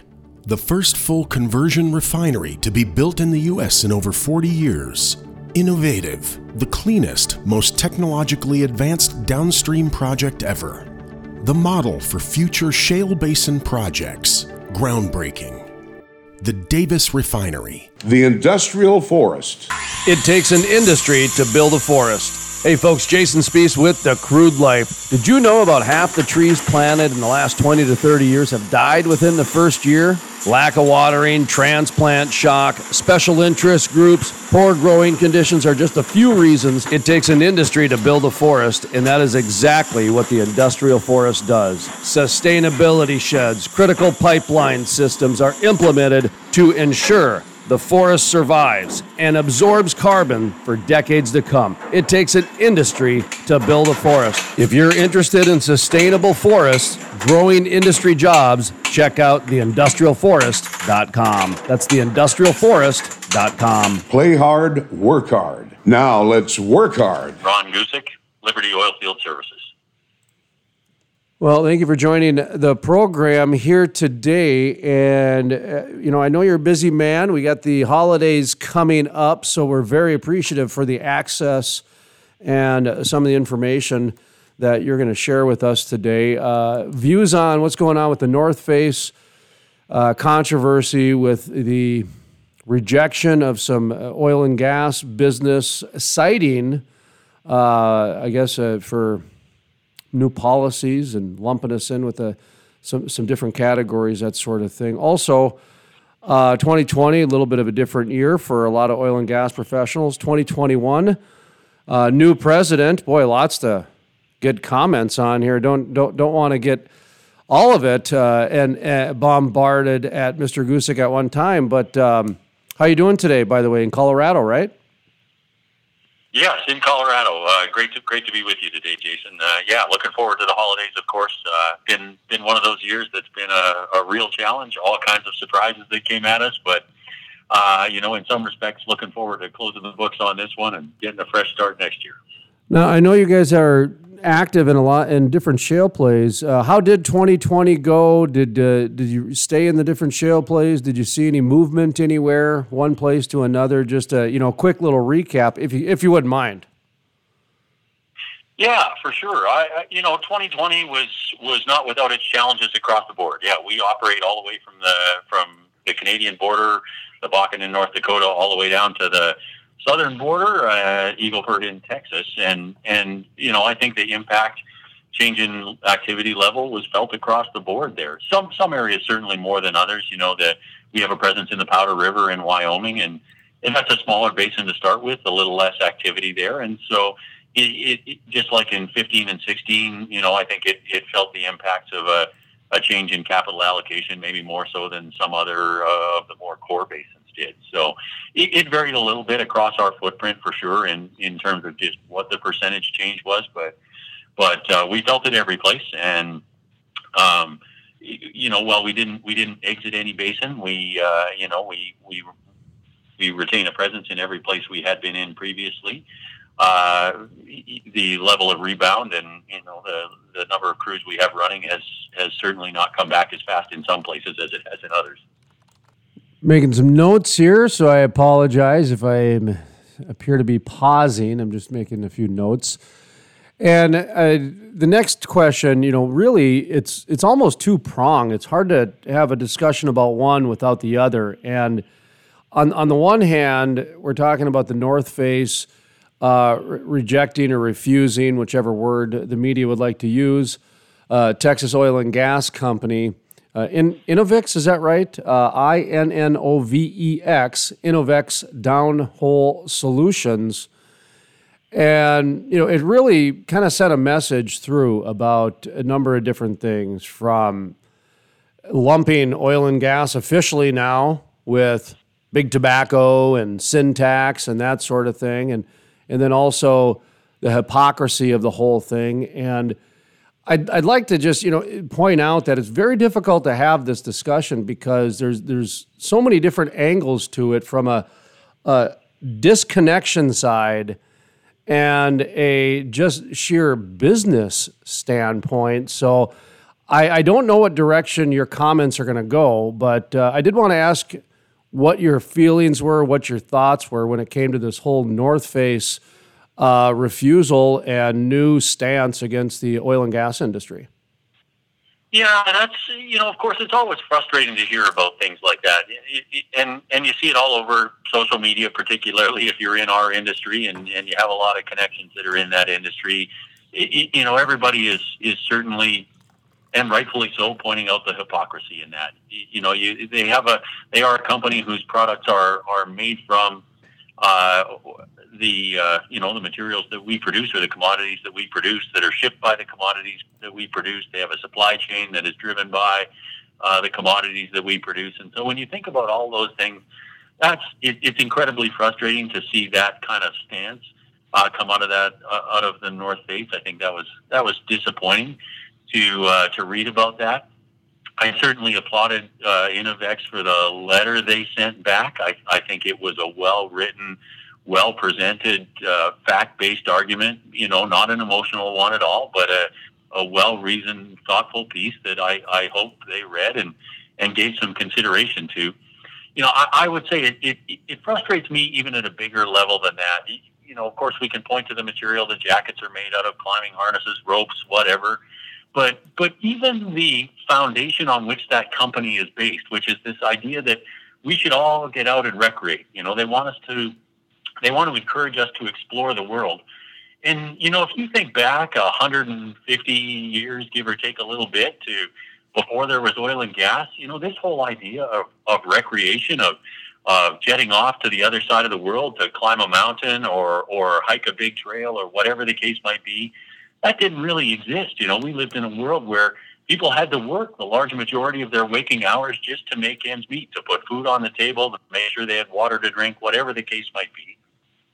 And, here we have now, 150 years later, access to all of those wonderful things, to the ability to travel, but more importantly, access to time. And it's oil and gas, access to low-cost energy that enabled us to do that. We work... I think one of the simplest examples that I've ever seen is just how long you have to work to pay for an hour of light. And that used to be measured in a lot of hours, hundreds of hours, and then down to tens of hours, and now it's a second or something like that you have to work to have access to an hour of light. We've gone from a world where 90% of humanity lived in poverty to a world where 10% of humanity lives in poverty. And what that ultimately translates into for all of us is economic well-being, and as a result, we work less and we have time to recreate more. And that's all because of oil and gas, access to low-cost energy that's made us do that. And so, I look at the North Face, and here's a company whose mission statement is to encourage exactly what oil and gas has enabled over 150 years. And so for them to make that decision to turn their backs on an oil and gas company in that way is incredibly frustrating to me, because I think it just ignores all that oil and gas has done for humanity in a century and a half. I mentioned off air as we were talking, just kind of getting to, I guess, talk a little bit about families and that sort of stuff. I mentioned I've got a 14-year-old son, and when he was about 8 years old, he was really difficult to talk to. 9, 10, increasingly got more difficult, where logic didn't apply and anything else. And it just he became very close-minded and impromptu and just kind of sporadic and that sort of stuff. So it became very clear to me it was difficult to have a discussion with somebody like that. It was like easier to talk to a brick wall. I kind of feel like we're like that now, where we've reached such a level of hypocrisy that there really doesn't seem like there's any kind of conversation that can be had. But what worries me is when we have the officials. 10 years ago when I got into this industry, plastic bags and plastic straws were the debate. Now we got presidential candidates declaring a war on oil and gas, just like the governor in your state in Colorado. How have we gotten to that level of disconnect with adults? It's kind of different, isn't it? We are in a different place. It certainly seems that we have migrated in a direction away from a willingness or ability to have open, candid conversation and consider two sides of a coin, so to speak. We've started to deal in absolutes, in black and white, in extremes, really, where there's no consideration for reasonable middle ground. And so, certainly you see that in public policy. You see it all over the place. You see it in the media, I think, as well, and in many cases, certainly in the mainstream media. And so, yeah, it definitely makes it incredibly difficult to sit down and have that conversation where you consider the pros and cons of any decision that's being made, of any policy that's being implemented, of any statement you're going to make, or line in the sand that you're going to draw. And I don't know how we get back from that, but it's something we need to figure out how to do again. We need to get back to this place where we can have those open conversations, where people can express opinions, and where you're not automatically branded as a hater of the earth or whatever because you don't have an opinion that's in line with somebody else, because that's simply not true. I certainly would argue that the vast majority of the people who work in oil and gas are all about doing so to the highest standards, to the best of their abilities, to minimize any impacts, to produce the cleanest possible molecule we can, because we recognize that's important. I'm an outdoors person. I love to hike. I love to ski. I love to spend time in the mountains or paddling down a river or whatever the case might be. I certainly have. I have 2 daughters as well, and I aim to leave a great place for them to call home on this earth. So this idea that because we work in oil and gas, we're evil and out to destroy this planet it's just a sad state of affairs. And I don't know how we get back to a place where we can have that discourse around the table and reach what I think would be, sound and logical conclusions about a path forward. Sure, we need to continue to innovate. We need to continue to evolve. We need to continue to deploy new technology and find better ways to do things. But we shouldn't do so without weighing the pros and cons of each and every one of those solutions and ultimately deciding on a best path forward, which I don't think is where we are today. I don't understand the shareholders or any board of directors or anything along those lines from just 2 reasons. One is, my understanding is they're a public company, and I know public companies have certain community standards and et cetera that they need to adhere to. And when I take a look at just rejecting business, just flat out rejecting business in a time when trillions of dollars are being printed to bail out businesses. That's got to be a red flag to me, number one. Number two, they've got a company, Bulwark, that sells fire-resistant clothing. And, I mean, I'm not really quite sure what the relationship is today, but there's some legitimate business red flags there. Listen, I don't know about you, but I'm not a shareholder, and, I'm not in the SEC, or it's not my business to be in a financial speculative talk show. But at the same time, I do understand the difference between sound business and flat out questionable business. Did you have any comments on just that whole, in the day and age when people are really starving and looking for business, to reject it based on that and then have a line of FR clothing? It just seems a little questionable to me.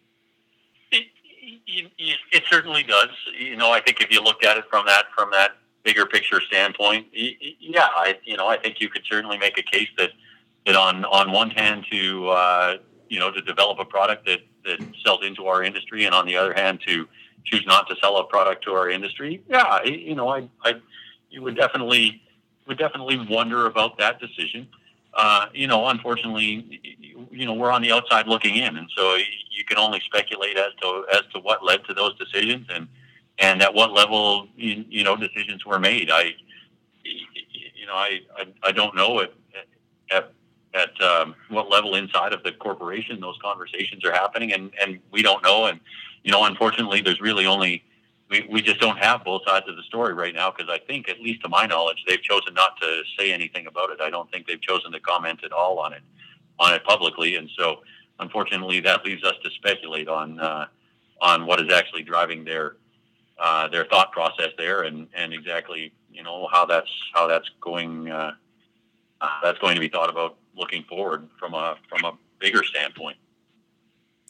Time to make a plug here real quick for myself. We did put a request out to the president of North Face as well as the president of Bulwark. And last night at about 8:30, 9 o'clock at night, I got an email from the PR person from Bulwark where the VP of some VP title of North America wanted to come on the program. So just a little plug there that hopefully we'll get somebody on from Bulwark at least to talk a little bit about what's going on. I can't imagine they're too happy about this. Bulwark is. I mean, like I said, I don't know how many farmers are buying fire-resistant clothing. I don't know how many firefighters are, but I'm pretty sure welders and oil and gas are on the same page, and a lot of other people that use FR clothing. So I just, there's a certain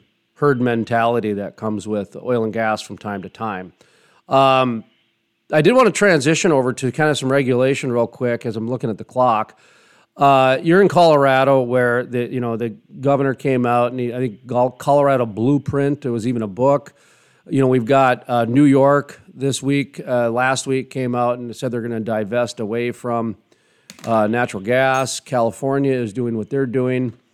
Fargo and Austin, they've been known to get pretty blue at times too for a couple states that have some good oil and gas production here. So talk to me about just the disconnect of leadership. You mentioned you're not sure, how we got there and what to do. Having the conversation and spitballing isn't a bad idea sometimes, type of a thing. But you're in Colorado, so you're kind of in the belly of the beast, I say.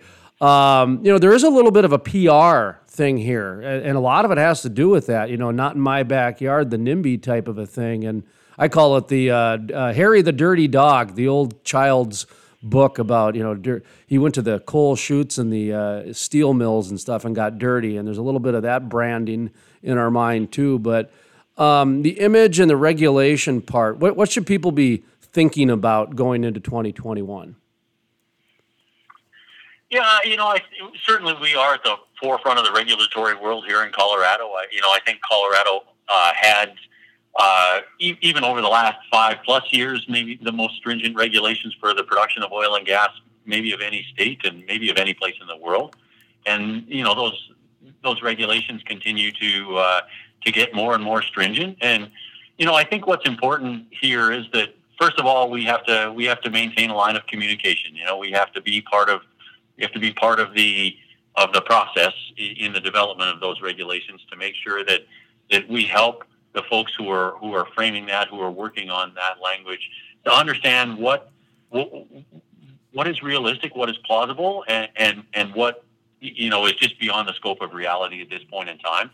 I think everybody in Colorado on the oil and gas side of things is certainly in favor of finding the best possible way to do things to minimize impact on the people who live near oil and gas operations.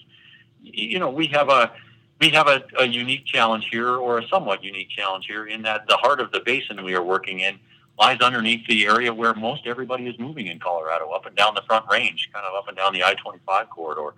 And so we have to learn to work in close proximity with schools, parks, playgrounds, people's houses. And of course, that requires that we do everything we can to minimize our impact.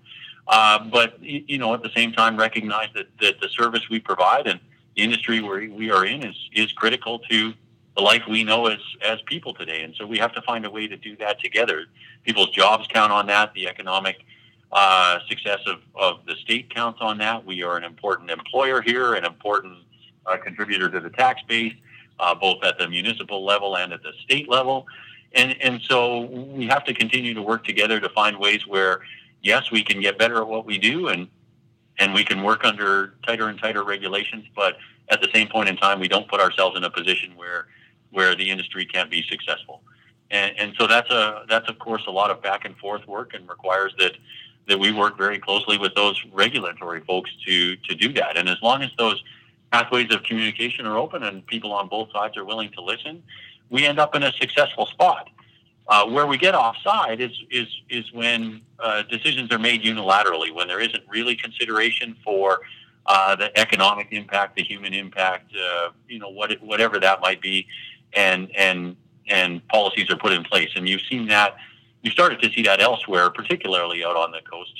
We've seen a few municipalities ban natural gas, any future natural gas hookup to new construction in those places, and you have to wonder, did somebody truly consider the pros and cons of that?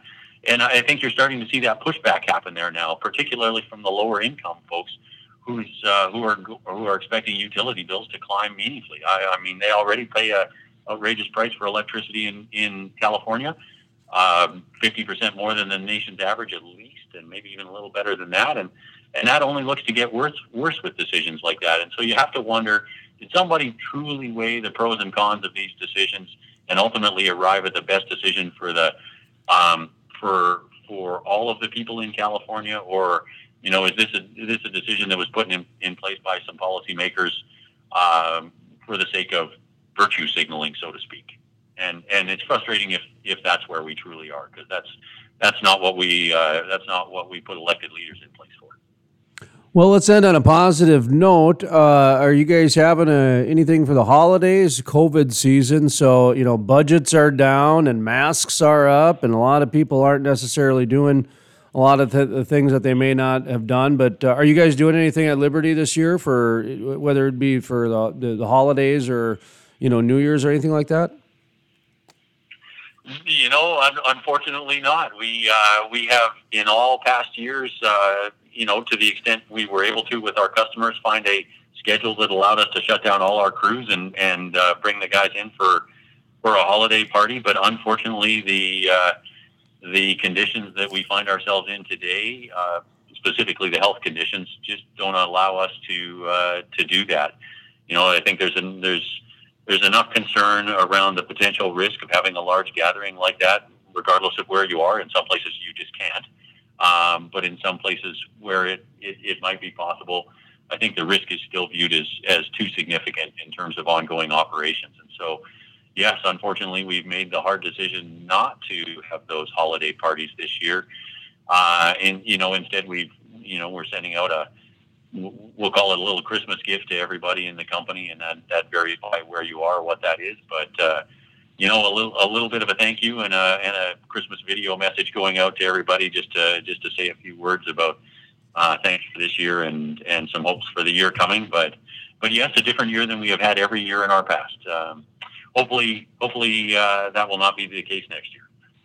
Well, we appreciate you making the time, and again, it's access to people like you that really make programs like mine, succeed and really gets the information out there to others so they know what's going on. I mean, right now is a time when access and information is paramount as people are trying to prepare for 2021, and there's enough unpredictability in oil and gas. We don't need the government adding more, if you know what I mean. So anyway, I'll leave it at that. It was a pleasure, Jason. Thanks very much for your time, and appreciate what you're doing there. It's important we share these messages. Well, you build a bridge and I'll hammer on the harmony. After a hard week's work, we'll illuminate a mighty fine melody. We were ready to rhyme and rhythm, to chord each note and every measure. Together we will make a rich living, phrasing and composing new lyrical treasure.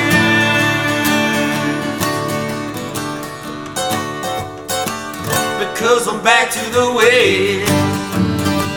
Oh, oh, oh, back to the way. So back to the way. Oh, oh, oh, back to the ways. Back to the ways. Oh, oh, back to the ways. The Crude Life. Play hard, work hard. Is sponsored in part by... If you have natural gas leases and are looking to sell them, Swan Energy wants to talk to you today. Give them a call at 866-539-0860. That's 866-539-0860. Swan Energy is buying up natural gas leases, and they may buy yours too. Give them a call today. Historic. The first full conversion refinery to be built in the U.S. in over 40 years. Innovative. The cleanest, most technologically advanced downstream project ever. The model for future shale basin projects. Groundbreaking. The Davis Refinery. The Industrial Forest. It takes an industry to build a forest. Hey folks, Jason Spees with The Crude Life. Did you know about half the trees planted in the last 20 to 30 years have died within the first year? Lack of watering, transplant shock, special interest groups, poor growing conditions are just a few reasons it takes an industry to build a forest, and that is exactly what the industrial forest does. Sustainability sheds, critical pipeline systems are implemented to ensure the forest survives and absorbs carbon for decades to come. It takes an industry to build a forest. If you're interested in sustainable forests, growing industry jobs, check out theindustrialforest.com. That's theindustrialforest.com. The Crude Life with host Jason Spees. My name is Jason Spees, and this is the Crude Life Daily Update. On today's episode, we talk with Mark Watson with the Wyoming Oil and Gas Conservation Commission. Mr. Mark Watson gives us an update on Wyoming's oil and gas activity, as well as the impact from the ripple in the surrounding areas. This is Mark Watson with the Wyoming Oil and Gas Conservation Commission. You mentioned the conservation tax. So we're a self-funded agency. We charge a tax on all production in the state. It's 5 mils, so it's $5 for every $10,000 worth of oil or gas sold. And then we also make, money on permit fees. It's $500 for a drilling permit. Hearing fees, $250. So, we have enough revenue to basically fund our agency and then also fund orphan wells, should the bond not be enough. I think that was your second question. So orphan well is basically a well where the company's gone bankrupt or hasn't followed our rules, and so we've revoked their bond. And then the well becomes the property of the Oil and Gas Commission, and it's our job to plug that well and rehab the surface. And so we've been pretty busy. Probably since I took over in 2014, we've had about a little over 5,500 to 6,000 orphan wells. Majority of them are coal bed methane wells that are, anywhere from 0 to 3,000 feet. So they're a little easier to plug than, say, a deep horizontal well. And we've been plugging, average 500-600 a year. This year we've got over 1,400 wells under contract. I think we've plugged, as of this week, close to 1,000 wells for 2020. And that's a lot to do with the governor and legislators telling the Oil and Gas Commission that, when things are a little slower, maybe we could, up our game, plug more wells, keep more people employed. So that's what we've done. To listen to the full-length interview with Mark Watson with the Wyoming Oil and Gas Conservation Commission, or to check out other exclusive interviews, visit thecrudelife.com. That's thecrudelife.com. While you're there, be sure to check out our ever-growing army of energy enthusiasts with our social media pages, from Facebook to YouTube's, Twitter's, LinkedIn. Check them out, folks. TheCrudeLife.com. Click on the social media page. From the staff here at the Crude Life Daily Update, my name is Jason Spees, asking and always remember, energy is more than an industry, it's a way of life. The Crude Life is sponsored in part by... It takes an industry to build a forest. Hey folks, Jason Spees with the Crude Life. Did you know about half the trees planted in the last 20 to 30 years have died within the first year? Lack of watering, transplant shock, special interest groups, poor growing conditions are just a few reasons it takes an industry to build a forest, and that is exactly what the industrial forest does. Sustainability sheds, critical pipeline systems are implemented to ensure the forest survives and absorbs carbon for decades to come. It takes an industry to build a forest. If you're interested in sustainable forests, growing industry jobs, check out theindustrialforest.com. That's theindustrialforest.com. The music on today's program is written and performed by the Moody River Band. For more information on the Moody River Band, their links, and their music, visit thecrudelife.com. That's thecrudelife.com, and click on the Musicians tab. So woke up this morning with something on my mind. Walked out outside, to see what I might find. And there was a peach next to a peach, I saw her looking at me. But awake in the morning there, Georgia's all I see. She's smiling back at me, oh, back at me. Little Georgia's all I see.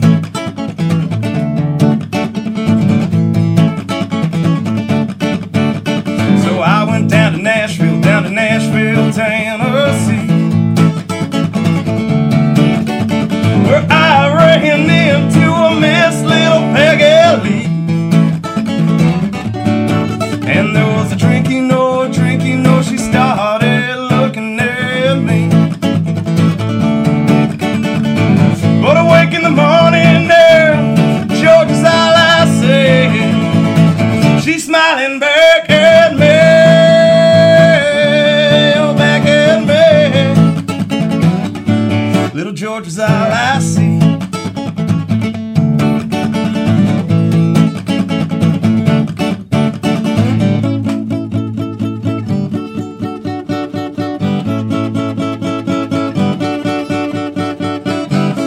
In the morning, yes, I turn around.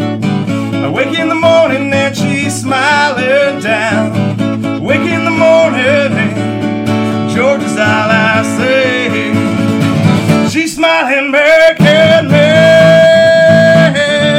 oh, back at me. Little Georgia's all I see.